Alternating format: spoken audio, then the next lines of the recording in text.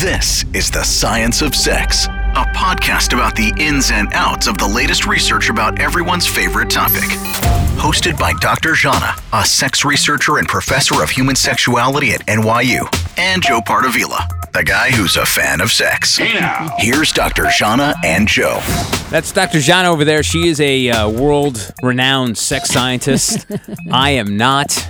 How are you, Dr. Jana? I'm well. I'm excited about today. I know you're super excited because you have one of your BFFs on the show. Yeah, scientific BFFs. Scientific BFFs. So, before we get to that, though, I want to mention the Patreon page because I was actually on your Patreon page the other day. Yeah. And I saw that people are starting to contribute to it. Yes, they are. So please contribute. So what is it, for people who don't know what a Patreon page is, what's it all about? It's a way to support the content creators that you like, the people who are doing podcasts or writing things or creating other forms of online and maybe offline content. And it's a monthly subscription. So if you've not seen it yet, it's patreon.com/Dr. Jana. There's a sexy photo of Dr. Jana splayed against a wall. I'm not sure where that was from. There's a nice video, too. There's a nice video, too. But I'm talking about that photo, the one you're splayed against the wall. Yeah, I like that photo. Yeah, I like that photo. I've seen you use it a couple of times. Yeah, it's a sexy photo. All right. So now I'm done complimenting you for the day. But yes, if you like what we do here with Joe and I are doing here, please do support us through Patreon. Cool. So tell us about your BFF we're going to talk to today. Oh my God. We're going to talk to Dr. Justin Lehmiller from Ball State University about a new study that he published with Dan Savage and Dr. David Lay, who's a sex therapist out of Nevada, about gay cuckolding. That's all I'm going to say for now. That's all. That's a good tease. I like that. The Science of Sex. Foreplay.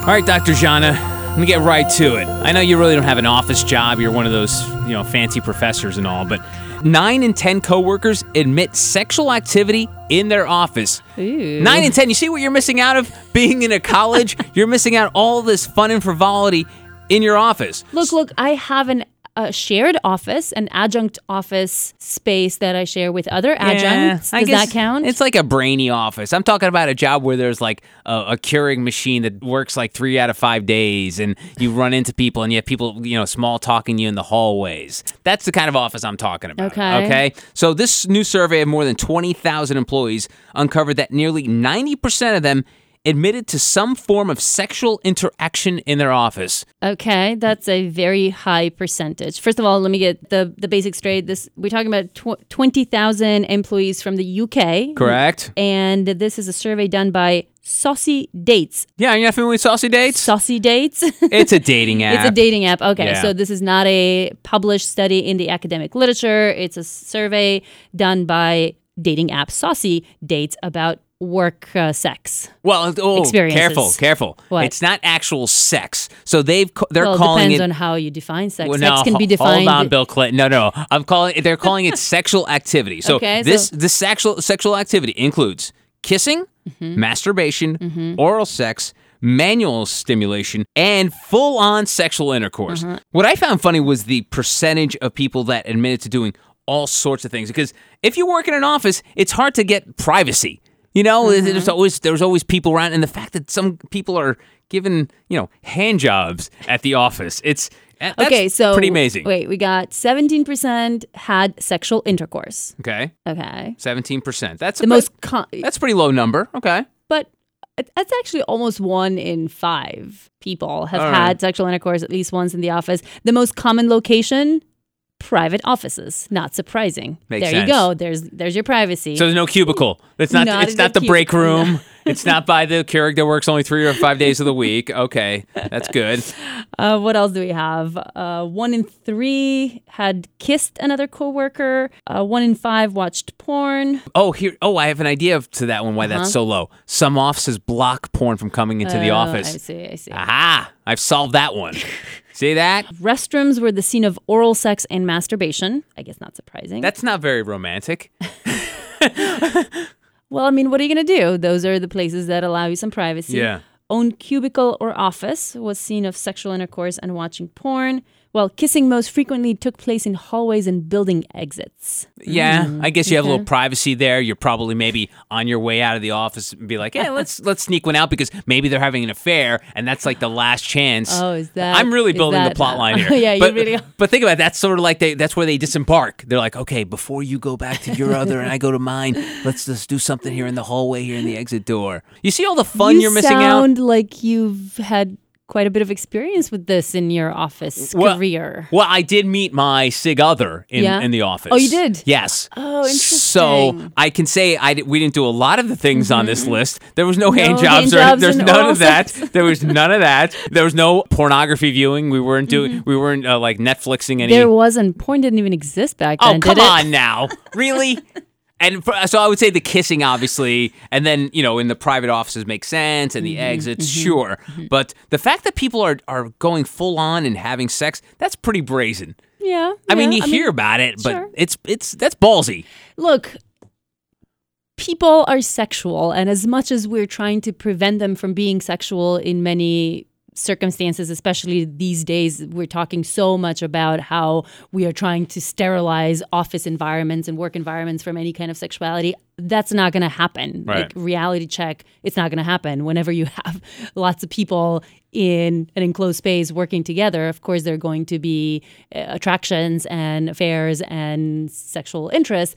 And I am not in the least surprised that these things are happening at the level at which they're happening. And yes, of course, if people have private offices and have the ability to come early or stay after hours and there's nobody else, I mean, there's something incredibly exciting about doing this somewhat taboo thing when you might maybe get caught or, it's like the rebellious thing to do. So 1 in 5 people responding that they've had full-on intercourse in the office is probably the number of people who would be excited and rebellious enough to find something like that. Do you think people are watching cuckolding porn in their office? Wait, cuckolding? Do you even know what cuckolding is, Joe? Is that a cryptocurrency? You wish. No, I actually just know the name because I see the title when my friends are looking at pornography. Ah, right. When your friends are looking at porn. Right. That's the only reason I know that. But I do see that come up on like search boxes and such. Of your friends' computers. Friends' computer. Yeah. I'm looking over their shoulder. Yeah. Got it. What is cuckolding? I know it involves a couple and a third person being involved. And I guess the husband or the significant other is the cuckold because he's watching his wife or girlfriend get it on with another man. Right. Okay. Yeah, you're kind of getting there. Yeah. Am I in the ballpark? The general ballpark. All right, yes, good, you got it. A new study just published in the journal Archives of Sexual Behavior investigated fantasies about and experiences with cuckolding in a large and diverse sample of gay men. The study was picked up by the media big time, with CNN reporting cuckolding could be positive for some couples, and Fox News and Breitbart and other conservative media mocking CNN for doing it. So it's been a pretty fun few weeks of following this coverage.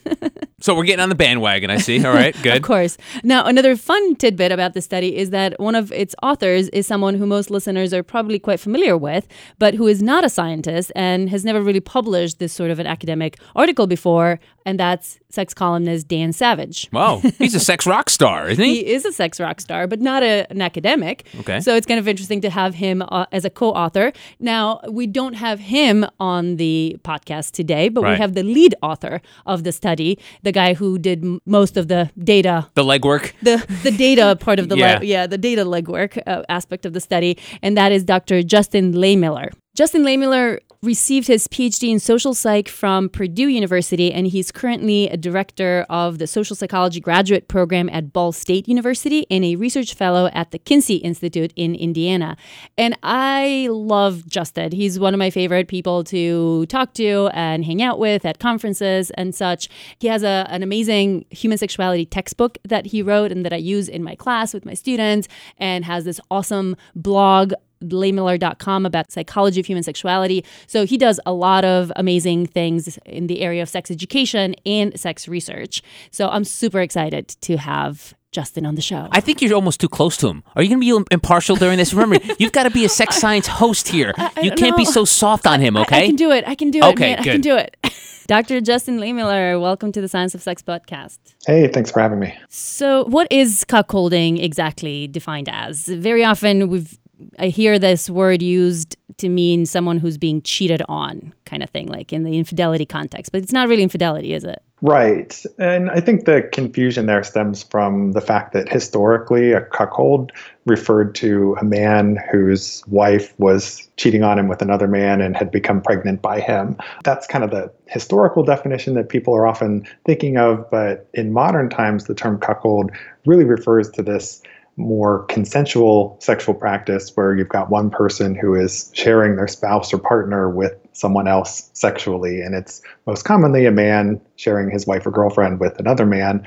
But there are also women who are into this, gay men who are into it. It doesn't really know any gender or sexual orientation, but it's definitely the usage of the term in modern times as a consensual practice, not a form of infidelity. Historically, probably people couldn't even imagine something like that happening in a consensual context, right? Right. And so today, I think our definition, our understanding of marriage and relationships has changed and evolved a lot from what it used to be. So now it's something that people can actually envision and enjoy in a way rather than necessarily perceiving it as a threat to themselves or to their relationship or their livelihood. Right, right. So this is a form of consensual non-monogamy. Yeah, there are a lot of different types of consensual non-monogamy, swinging, open relationships, polyamory. But I see cuckolding as being distinct from all of them. So, for example, if you look at something like swinging, you have people who are swapping partners with another couple, and they might kind of go off and do their own thing. But in cuckolding, everyone is there together in the same room.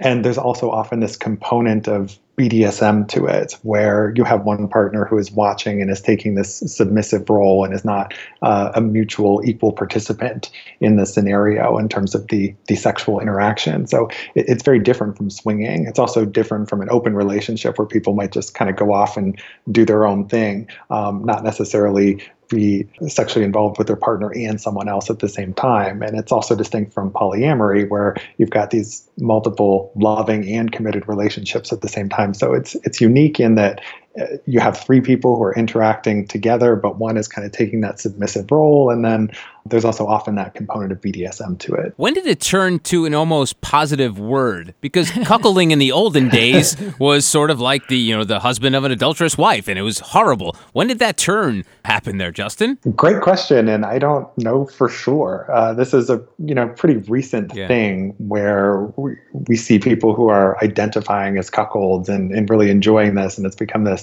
huge genre in porn. So it's sometime within the last 10 years or so that we've kind of really seen this emerge, but I can't pinpoint a specific year.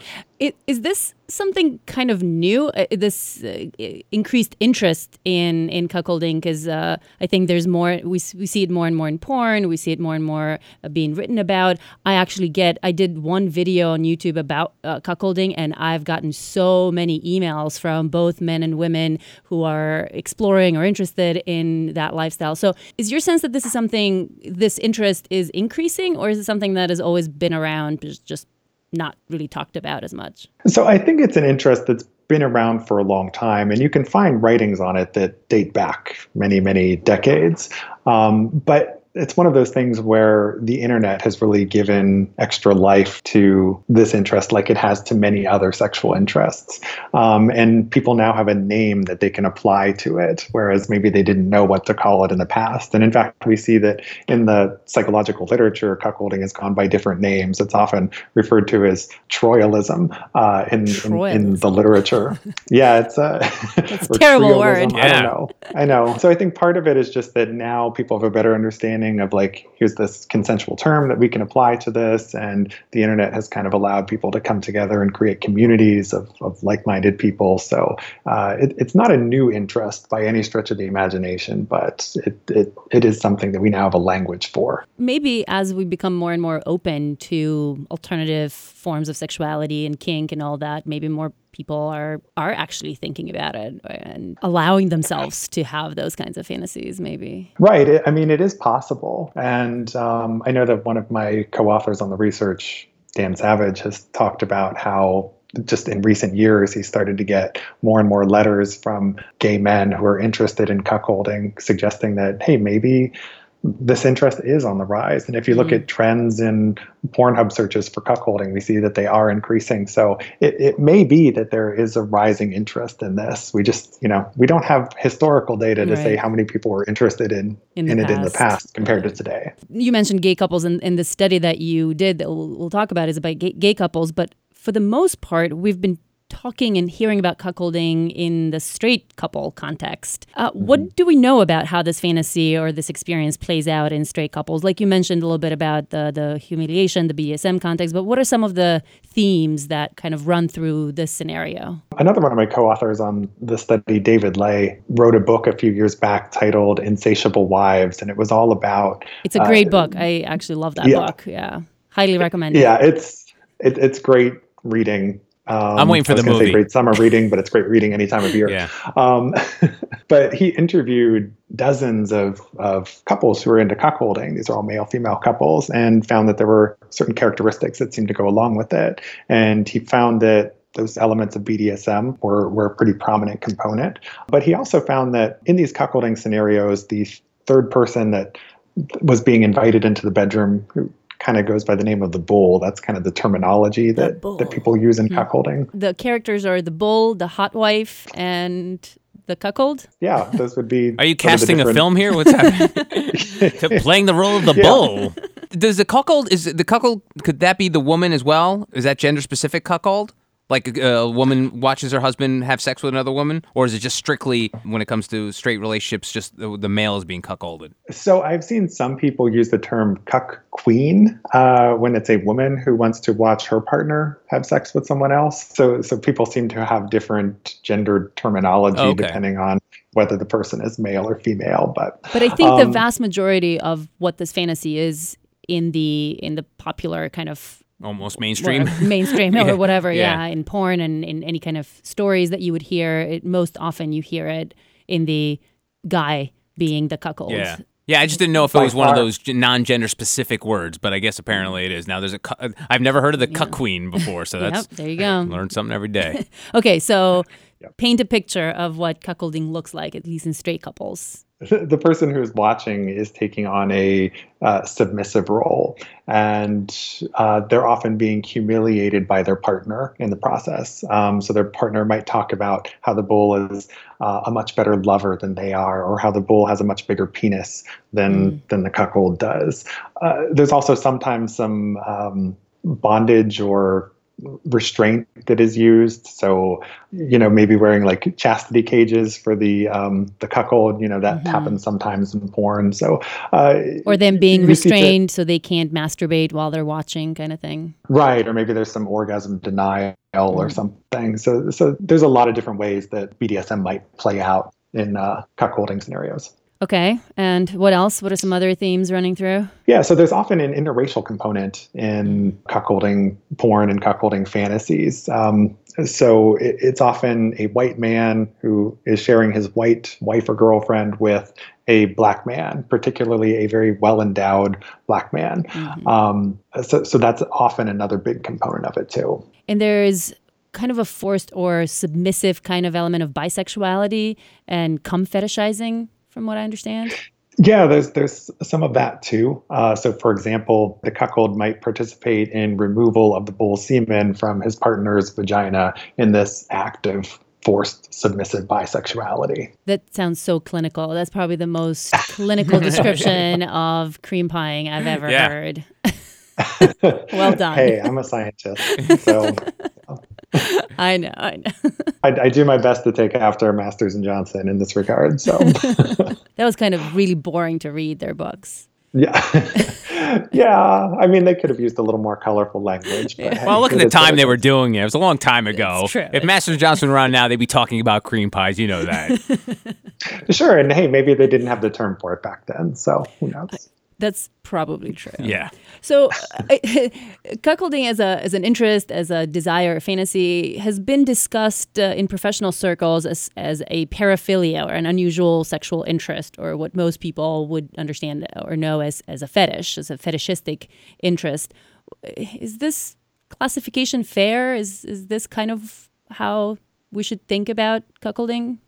Well, we have a tendency as psychologists to classify interests as paraphilic or unusual just because they sound unusual to us. And oftentimes we don't have the data on how common or prevalent those interests are to really make that a valid distinction. So what my data on cuckolding suggests is that it's actually a pretty common interest. As part of this book that I wrote that's coming out this summer, it's called Tell Me What You Want, The Science of Sexual Desire and How It Can Help You Improve Your Sex Life. I surveyed thousands of Americans about their sexual fantasies and found that more than half of men and more than a third of women had cuckolding fantasies before. And more than half of men and a third of women.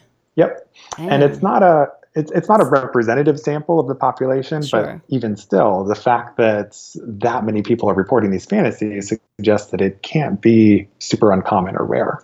Yeah, I mean, 50%, even if it's anywhere close to 50% in a more representative sample, that's certainly not unusual or rare.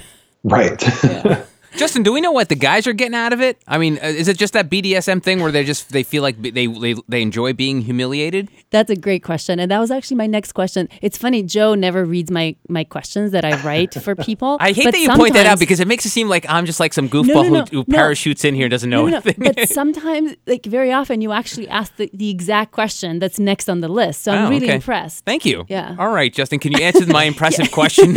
Yeah. Why are men into this? And I know this is a question that I get very often from people who are not necessarily into cuckolding and they hear about it and they're like, what the hell? Like, why would anyone be into this?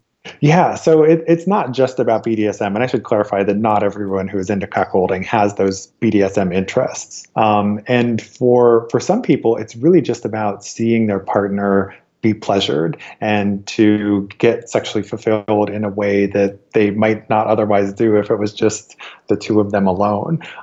So seeing one's partner achieve this heightened level of pleasure, but also seeing somebody else who desires their partner so much, there's some validation that comes along with that. Like, my partner is so hot, but she's going to come back to me afterwards, right? Right. Like people can't other men, other hot, well-endowed, sexy men can't resist her kind of thing. Mm-hmm. But she still comes back to me, yeah. So I think there's some element of that's at play. And like I said, also just seeing your partner achieve this high level of pleasure might be really arousing or a big turn on to you. So there could be a lot of different things that make this appealing to people. Now, there's some attempts to explain this interest or behavior with some evolutionary psychology.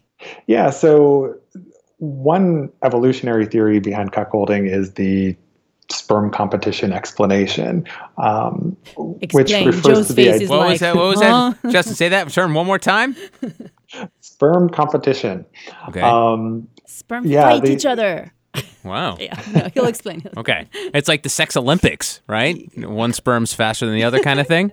Sort of. Okay. Kind of. All right. Kind of. But yeah, the basic idea is that it's thought that when men are in situations where their sperm are going to be in competition with other men's sperm to fertilize the same egg, that it leads to certain behavioral and biological changes that might help your sperm outcompete those of other men. So, for example, there was a study published where they had heterosexual men watch either gangbang porn, where there's like multiple men having sex with the same woman, or they watched an all-female threesome. And they masturbated to orgasm, they collected the ejaculate samples, and what the researchers found was that men released more active sperm when they were watching the gangbang compared to the all-female threesome. So that would be one example of sperm competition. And by active sperm, you mean? Motile sperm, sperm that are swimming and capable of fertilization. Because not all sperm are made equal in the ejaculate of one single man, right? There are different types of sperm. Some are there to maybe help some of the other sperm. They're not all equally viable. They're not all going to make it. So some are. Man, you're really testing my sperm knowledge here. Here's a dumb question from the non-scientist in the room. So you're telling me the brain can control the strength of sperm? Because that's basically what you're saying. It's the brain is firing on all these cylinders and it's accelerating the motility of the sperm, as you said. And that's what the data seem to suggest, is that there's some non-conscious automatic process that occurs that is... it's like sperm Jedis. Right. Yeah, if you see all these other men being sexual with the woman, that means you're going to have to fight all these other men. Therefore, you have to bring more warriors and better warriors to the battle. Wow. That would be one example of sperm competition. There are several others that have been documented. For example, when men suspect their wives of cheating, they engage in more vigorous and energetic thrusting the next time they have sex, which is supposedly thought to be a way that they might displace semen that had been deposited by rival men. So there are lots of these potential indicators of sperm competition going on, not just in number of sperm release, but also in terms of men's behaviors. Right. So cuckolding kind of might be playing into some of these things, that there's some increased excitement or arousal or willingness to engage sexually with your partner after, or in this case, while she's being sexual with somebody else. Right. So that's what evolutionary theory would tell us. Now, whether that's true or what's actually going on, we don't know for sure, but that's one way of couching the findings in an evolutionary framework. All right. Wouldn't it be funny if they somehow, you know how couples sometimes have trouble getting pregnant and stuff like that? Maybe cuckolding improves the husband's sperm and then is able to impregnate his wife because he just watched his wife having sex with a bull? Oh my God, I love this. Sex therapist of the world. Sex therapist listening to this. Yeah. This is what you should recommend to your infertile couples. Yeah, I mean, that's the first thing I thought, because a friend of mine is having trouble. I think she's 35 and she's having trouble getting pregnant. And, there's a lot of discussion as to what the reason would be, but also sometimes has to do with sperm count and stuff like that. But maybe if the male decides to watch cuckolding, all of a sudden all that sperm gets fired up and then bam, a pregnancy occurs. Am I the only one thinking this out loud, Justin? You're not in my camp on this one? I am not going to go there. He's just a scientist. He doesn't do applied work. He leaves the applied work to other people. I just put 2 + 2 together because you talked about how it improves, and all of a sudden it's like, wow, now we could put the end to infertility right now with cuckolding. No, I know, but I got in enough trouble already as it was for my data suggesting that it could be good for people's relationships. Oh, so, okay. Yeah, you don't need more. Oh, so I see. Now I see why you're backing off. Otherwise, you'd be all up in my team. You'd be Team Joe all the way. I get it now.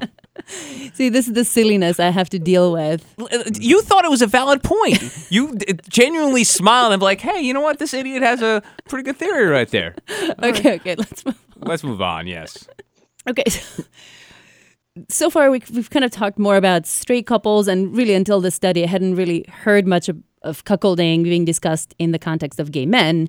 How did Dan Savage and David Ley, neither of whom are researchers for the most part, David Ley is mostly a sex therapist, book writer, and Dan Savage is a columnist. How did they get involved in all this? So it's a funny story. David Ley and Dan Savage had kind of written a short paper together on the phenomenon of gay cuckolding based on some of Dan's observations that he made as a result of running his sex advice column. And he'd gotten these increasing number of letters of gay men who were interested in this. They went to Pornhub and asked to see if they could get any data that would corroborate it. And Pornhub provided some information showing that searches for gay cuckolding were on the rise. So they wrote a short paper about it, and then they sent it to me to just review and comment on. Mm-hmm. And I said, this is really fascinating, really interesting, but you guys really should have some data. So we sat down and we designed a study, conducted it, and then the rest is history. Tell us briefly about who your participants were, what your study did and asked about, like, what is this data that you helped them collect? So we conducted an online survey of approximately 580, mostly gay-identified men. We recruited them through my website and social media channels, through Dan Savage's column, through other places online. And it was specifically advertised as a study of gay men's cuckolding fantasies. So there was a little bit of a selection effect in terms of who participated. Mm-hmm. But they completed a survey where they described these fantasies that they have in detail, told us about the elements that they find most arousing, and then we asked a bunch of questions about their other sexual fantasies, their sexual histories, and their personalities. Based on all this, what do these fantasies look like in gay men? Are they similar to straight couples? What are some of the most common elements? What do we know about gay cuckolding? Gay men and straight men, in terms of their cuckolding fantasies, are similar in the sense of they tend to focus on wanting to watch their partner engage in penetrative intercourse with another man. Okay, the basics, we got the basics down the same. Yeah, so the basics are there, but beyond that, there's a lot of variability. So we didn't find much in the way of BDSM themes present in gay men's cuckolding fantasies. There wasn't as much of an emphasis on the big penis themes. There were almost no participants who mentioned an interracial theme. So we saw a lot of differences that emerged there. How come? How do you explain this? Because the big black cock kind of idea of cuckolding, of the bull being a black man, very well endowed, is huge in the... Pardon the pun. Right. Oh my God, I did not see that coming. Yeah. In the straight cuckolding kind of scenario, why do you think it's not here?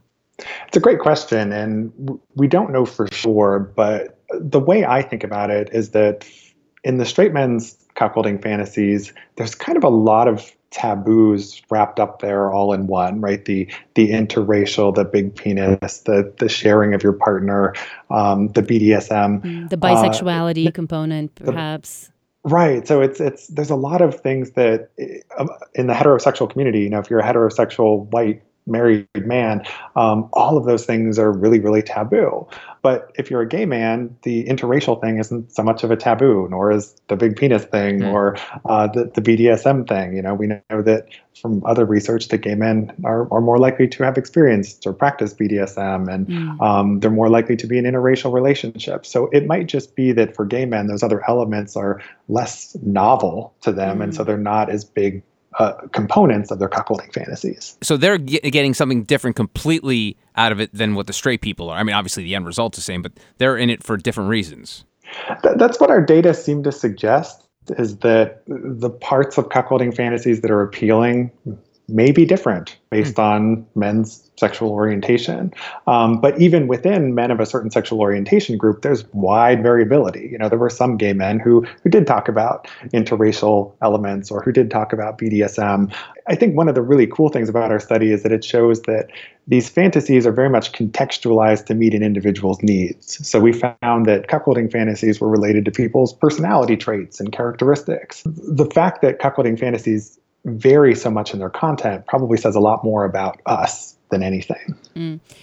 Funny enough, you did some additional analyses and you found that the less exclusively gay a man was, the more likely he was to say interracial and big penis were important, right? The guys who are kind of mostly gay or kind of maybe leaning bisexual, they were more likely to have these kinds of fantasies. Right. Yeah, that was super fascinating to me, that, on the Kinsey scale, the closer they were to heterosexual, the more that their fantasies looked like the traditional, or not traditional, but the more typical heterosexual cuckolding fantasies. So it kind of makes me wonder if maybe among bisexual men or men who are kind of somewhere in between heterosexual and gay, that they have different cuckolding fantasies, and maybe their fantasies are different depending upon whether their partner is male or female. So I think it would be worth doing additional research where we expand this and not just look at gay men, but also bi and heterosexual men, and kind of do the comparison of all those groups at the same time. Yeah, I'd love to see the comparison. Oh, yeah. Next step, please. Yeah. Follow-up study. Yes. Yeah. Many of these guys had these fantasies quite often, right? This for the people who took your study, this was a pretty frequent desire, right? Right. So everybody who participated in the study had to have had cuckolding fantasies before. And more than a third of the participants said that they had these fantasies every day. And, about half said they had them, at least once a month. So, these are people who are fantasizing about cuckolding a lot. Yeah.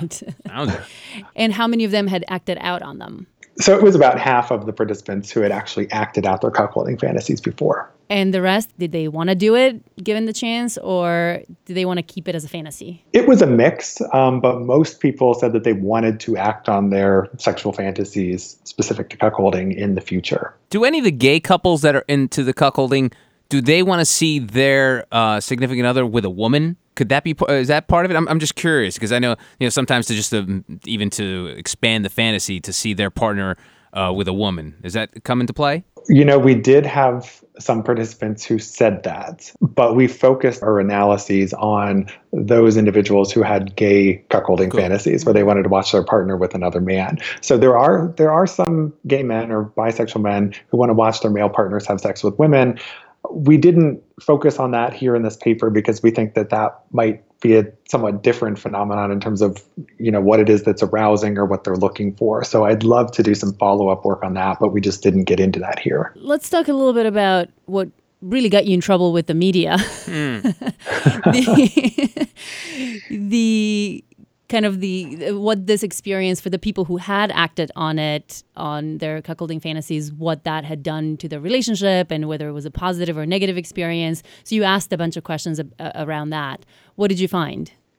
So for the most part, people who had acted on their cuckolding fantasies said that the experience was a very good one and that it actually improved their relationship, which I think is a really important point, because a lot of people would assume, oh, well, if you're opening up your relationship and other people are having sex with your partner, there's going to be jealousy and resentment, and it's going to lead the relationship to crumble. And that's not what we found. In fact, it actually seemed to improve the relationships for the most part. Again, there's always wide individual variability with this, but the overall trend was people reported positive experiences. I'm looking at the data, and I think 8% only reported that it harmed their relationship. Right. Now, one thing that's important to keep in mind is that maybe the people who had bad experiences didn't take our survey. So maybe they're not reflected in here. But, at least of the data that we have, the results suggest that it's a largely positive experience. CNN covered our study, and they ran a headline that said, "Cuckolding can be positive for some couples," study says, and that turned into a huge thing.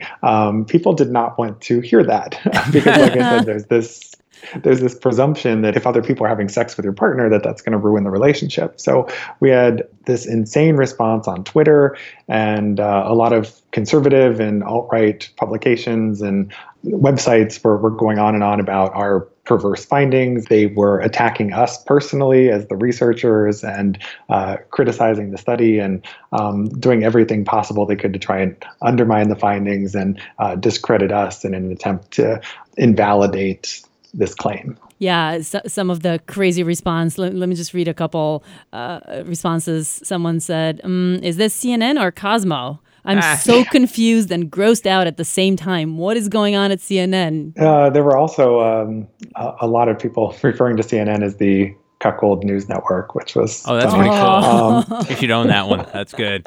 Now, Justin, you didn't see that coming? Or, Jesus. Again, sorry the pun, but did you have any idea there would be some backlash with this study? None. Really? Really? You didn't see this coming? Stop saying that. It was a total surprise to me. I mean, I've been a sex researcher for a long time, and when the paper first came out in December, it didn't really get much of a media reaction. So, I didn't expect that when CNN covered it, that it was going to turn into this huge thing and that there would be all these attacks from the alt-right against me or against the work. I really didn't see it coming. But part of the reason that I think it generated the reaction that it did is because the CNN piece in the first paragraph talked about how cuck and cuckservative are slurs that are often used by those in the alt-right to emasculate their targets. So there's actually kind of this little political element to it as well. Yeah. There was a jab at the conservatives, yeah. I think it's emblematic of the current political environment that we're in, where I see some of my colleagues who are getting death threats, or they've got people who are filing anonymous complaints about them in an attempt to hinder and hold up their work. There's this growing resentment against sex researchers that we're seeing, and it's kind of scary. So how did you handle it? You personally, did you just kind of like go in a cocoon and hide, or did you battle back with data? Yeah, I mean, I didn't get really involved in responding actively on social media, because a lot of the people who are making attacks are people that I don't think you can reason with. So, for example, there are people who were claiming that our study and CNN's coverage of it was, quote, destroying Western civilization. Oh, my God. Wow. Yes. Congratulations, Justin. Yeah. It's your fault. Bringing it down. That's serious power, man. So you laid back. You didn't respond to anyone on social media because remember that doctor we had a few weeks ago? He actually called back and wrote back to everyone who had a problem with the study. Yeah, Michał Kaczynski, the guy who did the AI gaydar study. Remember that one? He responded to everyone who tweeted at him or emailed him. Yeah, and as someone who has been involved in media work and disseminating sex science for years, I don't have the time or energy to go back anymore and try to correct everybody who gets something wrong, especially people who make these very outlandish claims. There were also some people who said very disparaging things against me. There was this strong thread of anti-Semitism that came out that was really interesting. Really? Where people said, well, hey, all the study authors are Jewish, and Jews are secret communists who are trying to destroy Western civilization and values. Therefore, and I'm like, that's interesting. A, because I'm not Jewish, but B, because it's like, what does this? Where is this anti-Semitism coming from, and what does it have to do with any of it? Yeah. So it's just. So many of the critiques and criticisms are like, what can I do with that? I can't reason with somebody who would say something like that. Do you see this going anywhere in terms of that whole media coverage? So it really exploded for a few days, and it seems to have died down. So I think it ran its news cycle, and they're on the lookout for the next outrage to jump on. So as with most things, it's just like a little flash in the pan, and it goes away. Which is another reason why I didn't feel like I had to get super invested in. Explaining or defending myself. Right. Although I bet your Twitter notifications for a couple of days look pretty interesting, I'm sure. Oh, yeah. Thank you so much for being on the show. I highly recommend to anyone interested in the science of sexuality to check out Justin's blog, which is at laymiller.com. If you're a professor teaching a human sexuality class, Justin has a textbook on human sexuality, which I use with my NYU students, and I love, and my students absolutely love. Thank you for writing that book. Seriously. Well, thanks for using it. And the second edition just came out, which I think is even better than the first. I can't wait to use it next semester. And then you have, again, tell us about the new book coming out, when, and what it's called. Yeah, it's called Tell Me What You Want, and it comes out this summer, and it's based on a survey I did of thousands of Americans about their sexual fantasies, and it looks at what we want, why we want it, and how we can get what we want. So it's partially, designed to educate people about the science of sexual desire, but also a little bit of a self-help book in a sense, in terms of giving people some guidelines and information for how they might go about talking about their fantasies with a partner and potentially acting on them. Well, Justin, thanks for joining us on the show, and thank you for single-handedly being responsible for destroying Western civilization. So on both those counts, we thank you very much. Thanks for having me. The Science of Sex. Afterglow. Dr. John, there was a book written a long time ago. I think it was like Stephen King, Great Expectations. Now, right, sure. That was definitely one Stephen of those. King, yeah. What men expect, right? Their expectations are a little off. And there's a new study that say men and women have different expectations when it comes to sex, and it's obviously become very problematic. The key stat of this survey of 1,000 people between the ages of 18 and 25. So here's the key one, Dr. Jana. Process this for me, my sex scientist. 45% of men surveyed said they expect vaginal sex from someone who goes home with them after a party. Okay. So nearly half of the men, if they were to take you home after a party, are expecting to get laid. Okay. That's the expectation. Here's the sticky wicket. 31% of women said the same. So there's a 14% difference that women are going home with a man are probably not on the same page as that dude. Okay. And that is going back to the term great expectations. Guys expect all this in a relationship or non-relationship with a woman, and the woman doesn't see it that way. Okay. And now we've into this world. And I'm surprised that number's actually not more disparaging, right? So let's try to unpack this, Yes. I guess. People have expectations. Absolutely, right? We go into all sorts of situations with certain expectations. And I am not at all surprised that 45% of men expect to get laid when they go home with someone. Of course, I'm not exactly sure how this question was asked, if this is all the question asked or if there was more detail provided in what the exact situation is. I mean, is this a stranger? Is this someone that you know? Is this someone that you've already established some kind of sexual relationship with before, right? So those expectations are going to be different depending on these things. But not having much more context to this, because again, this is not an academic study. This is from a digital health startup founded at Harvard Business School. So we don't have too much more information about the exact specifics. So that aside. Let's put that aside. Yeah. Exactly what expectations means. Like you can interpret expectations as I expect, as in I demand, right? That if you go home with me, then you better have sex with me, right? And that's one way of interpreting the word expectation. Another way is I expect that you also want to have sex with me, right? Because you're coming home with me. Yeah, you're coming home with me, and since I want to get laid with you, I hope, I expect that you have the same desire. So it's a lot. I think some people will tend to read this, men are expecting, as in this more ominous, if you will, interpretation of what they're saying when they say, I expect to get laid, whereas there's a much more benevolent way of interpreting it, as in, we both share this desire to have sex with each other. And if I then see that you don't want that, then fine, kind of thing, right? So, and without having more context. Yes. Again, we're putting the context aside. We just can't know what percentage of men had this more ominous versus the more benevolent kind of way of thinking about the expectation. Weren't you surprised that it was not more than, I mean, this was 45%. I thought that number would be higher because for of the men? fact, for men, because I think there's like that automatic assumption of a man, they think, okay, so why would this woman come to my place? Just to check out my furniture? You know what I mean? I think that there is something between checking out furniture and actually having penetrative sex, right? There's a few steps. There are, but I think men jump to that conclusion as to there's no, like I'm telling you, they're thinking there's no other godly reason why this woman would want to come to my place. No. That's taking things too simplistically, which people very often tend to do, that it's either or, that all men want to get laid all the time. Right. And all women never want to get laid unless there's a ring on her finger, which is obviously silly. And there are a lot of men, research on nationally representative samples of Americans shows that 40 or 50% of men in the U.S. find casual sex with a complete stranger appealing.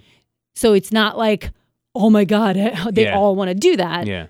So of course, I agree that most men will think something will happen, or she's interested in something sexual happening, but not necessarily going all the way. So I'm sure, I'm not at all surprised that there is more than half of the men in the sample saying, not expecting intercourse, expecting, probably if you ask them, do you expect a kiss? Do you expect some making out kind of thing? Then probably that number would be much higher. Well, going back to the word expectations, I mean, we've been the term expectations was thrown around when it came to, I immediately thought of the date rule. Like, first date, you don't expect to get laid. Second date, but then people start to rationalize, okay, I believe in the 3-date rule, that you would have sex with someone on the 3rd date or the 4th date. That's going back to expectations. But now it's taken a whole different meaning, because now that date rule has, because of this hookup culture, but we're not talking about dates anymore. But right now, there really aren't rules.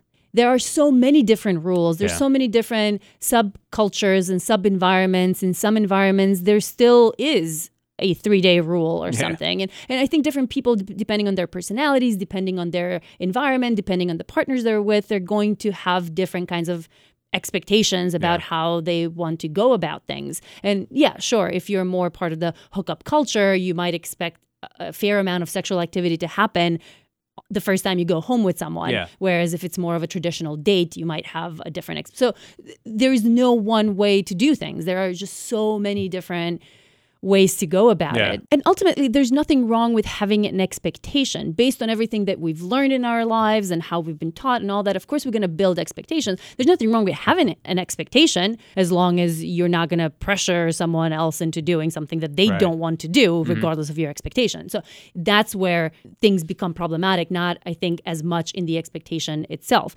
Now, there are a couple of other findings of this survey that the Bustle article reported on that I find more problematic. And that's one of them is that almost a quarter of men, so that's 24% of the male participants, which again were 18 to 25-year-olds, they agreed with the statement saying women usually have to be convinced to have sex.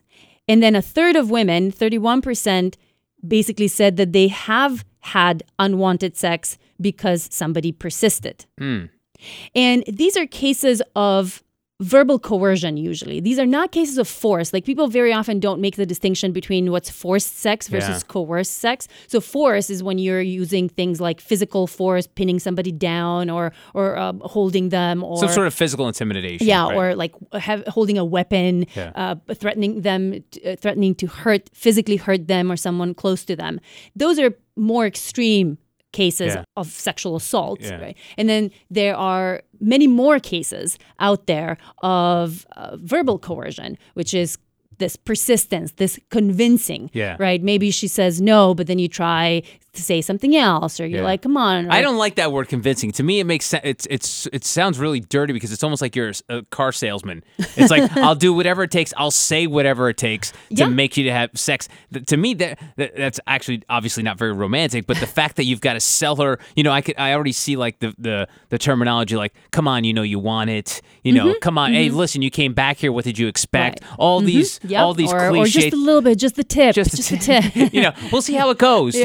Let's just see how it goes. Let's play it by ear. Yeah, all of those are, that's why they're called verbal coercion techniques, but they are verbal. So we should make the distinction between the physical stuff and people threatening physical harm versus these more verbal, psychological manipulation strategies that men might be willing to use. Well, and reading into the stat you mentioned about the 31% of women, they use the phrase unwanted sex. They're not using the phrase assault. They're just saying it's sex that I didn't want, but because of verbal coercion, I just gave in on it. Right.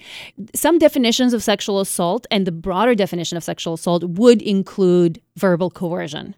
Really? Okay. Yeah. So sex that happened under verbal coercion, that somebody finally kind of relented and gave in, would still qualify as a type of sexual assault. It wouldn't be the same type. It wouldn't be rape because rape requires physical force or incapacitation, like being passed out drunk. That's what qualifies as rape. So that wouldn't qualify as a crime without getting too deep in the rabbit hole? It would qualify as some form of rape. And depending on the specific jurisdiction, this might get prosecuted at various kind of levels, but it wouldn't be qualified as rape. Legally, in most jurisdictions, that would not qualify as rape. It would qualify as verbal coercion type of sexual assault.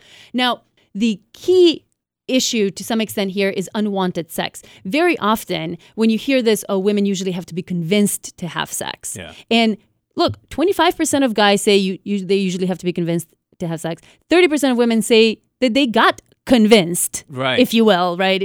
That basically they said yes to sex that they didn't particularly want because somebody persisted. So the guys are responding in some way to some of their personal experiences. If they tried to do that, if they tried to convince and it worked, that reinforces their behavior in some ways and says that women often will succumb to this continuous persistence. Now, what is really interesting is that very often we tend to present these issues of wanted versus unwanted sex as if it's a clear-cut kind of thing.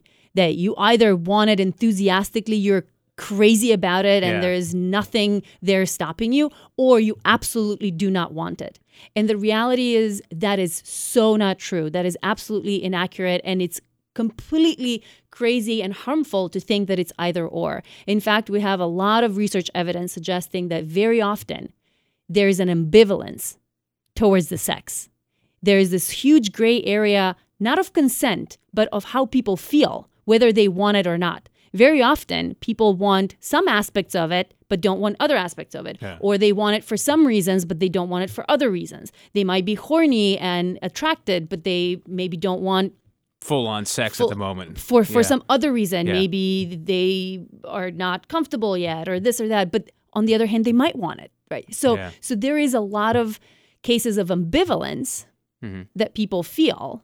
And that's when very often they will give away signals of consent that are ambiguous, that it's not clear whether you want it or not, because you aren't sure whether you want it or not. But the problem with that is the fact that, in that sentence, is the fact that women usually have to be convinced to have sex. I don't think it's registering in these men's heads that that's wrong. You know what I mean? I think them convincing sex is just a way of life. Oh, okay, I was able to talk her into having sex, or persuading her. Yeah, that's not right.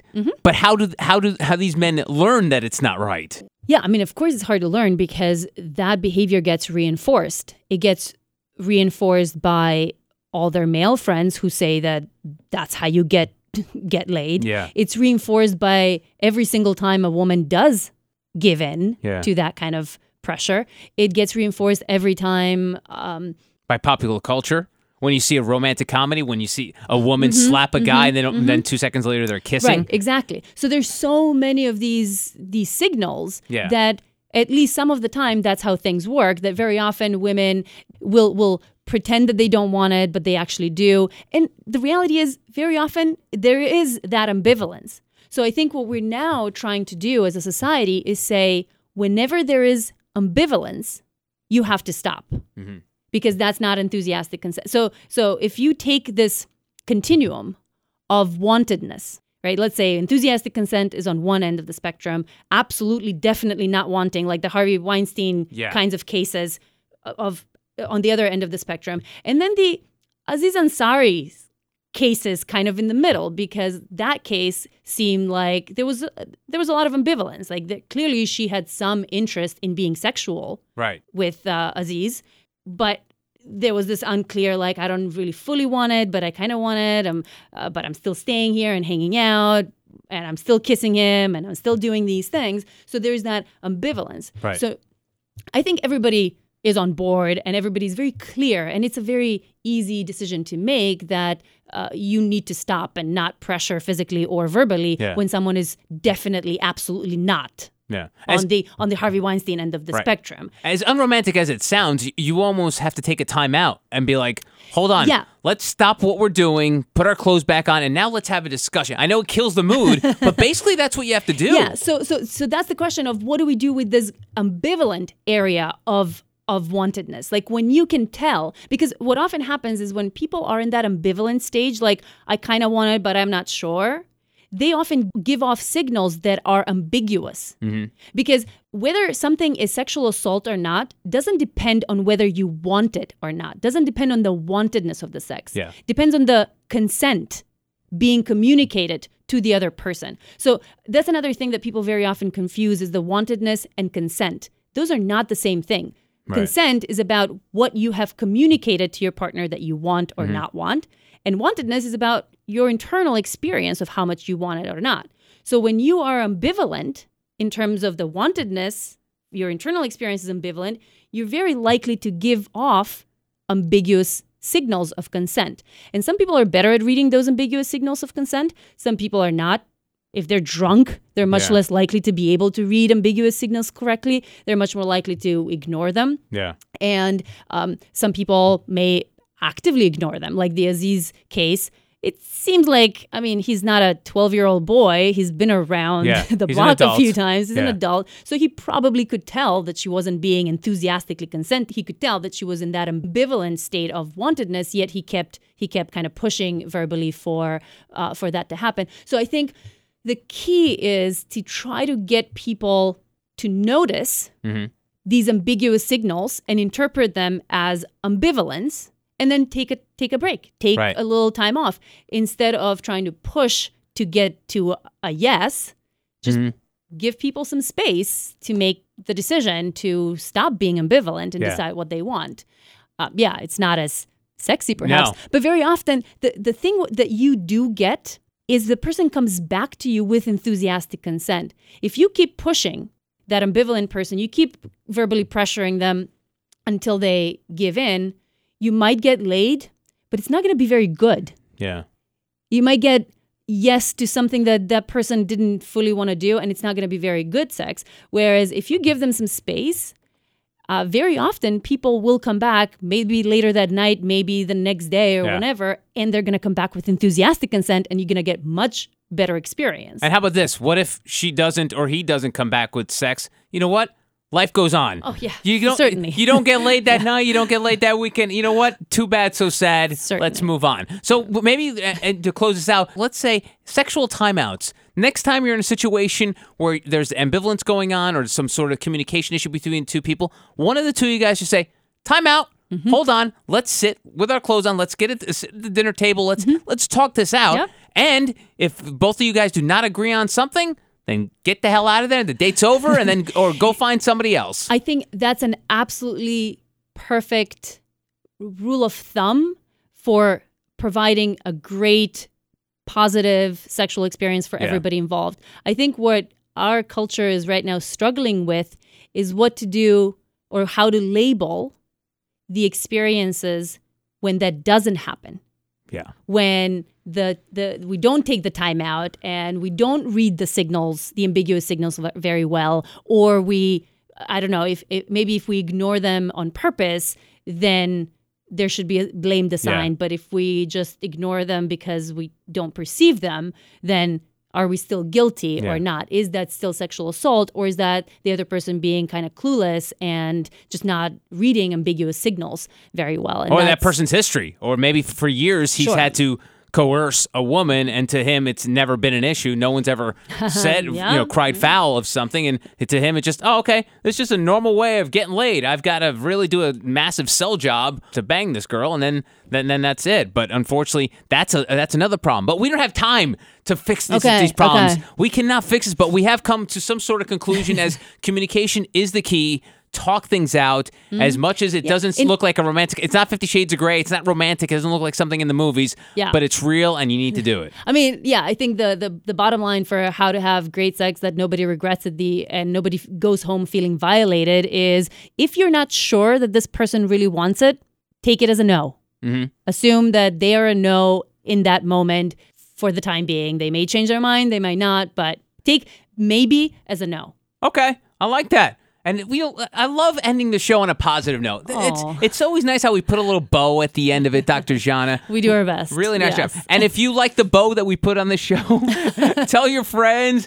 Make sure you rate us on iTunes if that's how you listen to us. Give us a few stars. You could throw some feedback our way. Let us know what you think of the Science of Sex podcast. Dr. Jana, did I miss anything? Got all the housekeeping done? We're all good? We're all good. All right. Well, I see you back here next week? Next week it is. Say yes, because I want to have verbal confirmation that you'll be back. Yes, I will be back, and I fully consent to us doing another show next week. Awesome. Enthusiastically consent. Oh, I love the enthusiasm. I love doing the show with you, Joe. All right, stop faking it. The Science of Sex is produced in New York City. To connect with the hosts, go to drjana.com and joepardavila.com. Like us on Facebook at The Science of Sex Podcast, or follow us on Twitter at Science of Sex Pod. For more sex science, read Dr. Jana's column at Forbes.com. This has been The Science of Sex.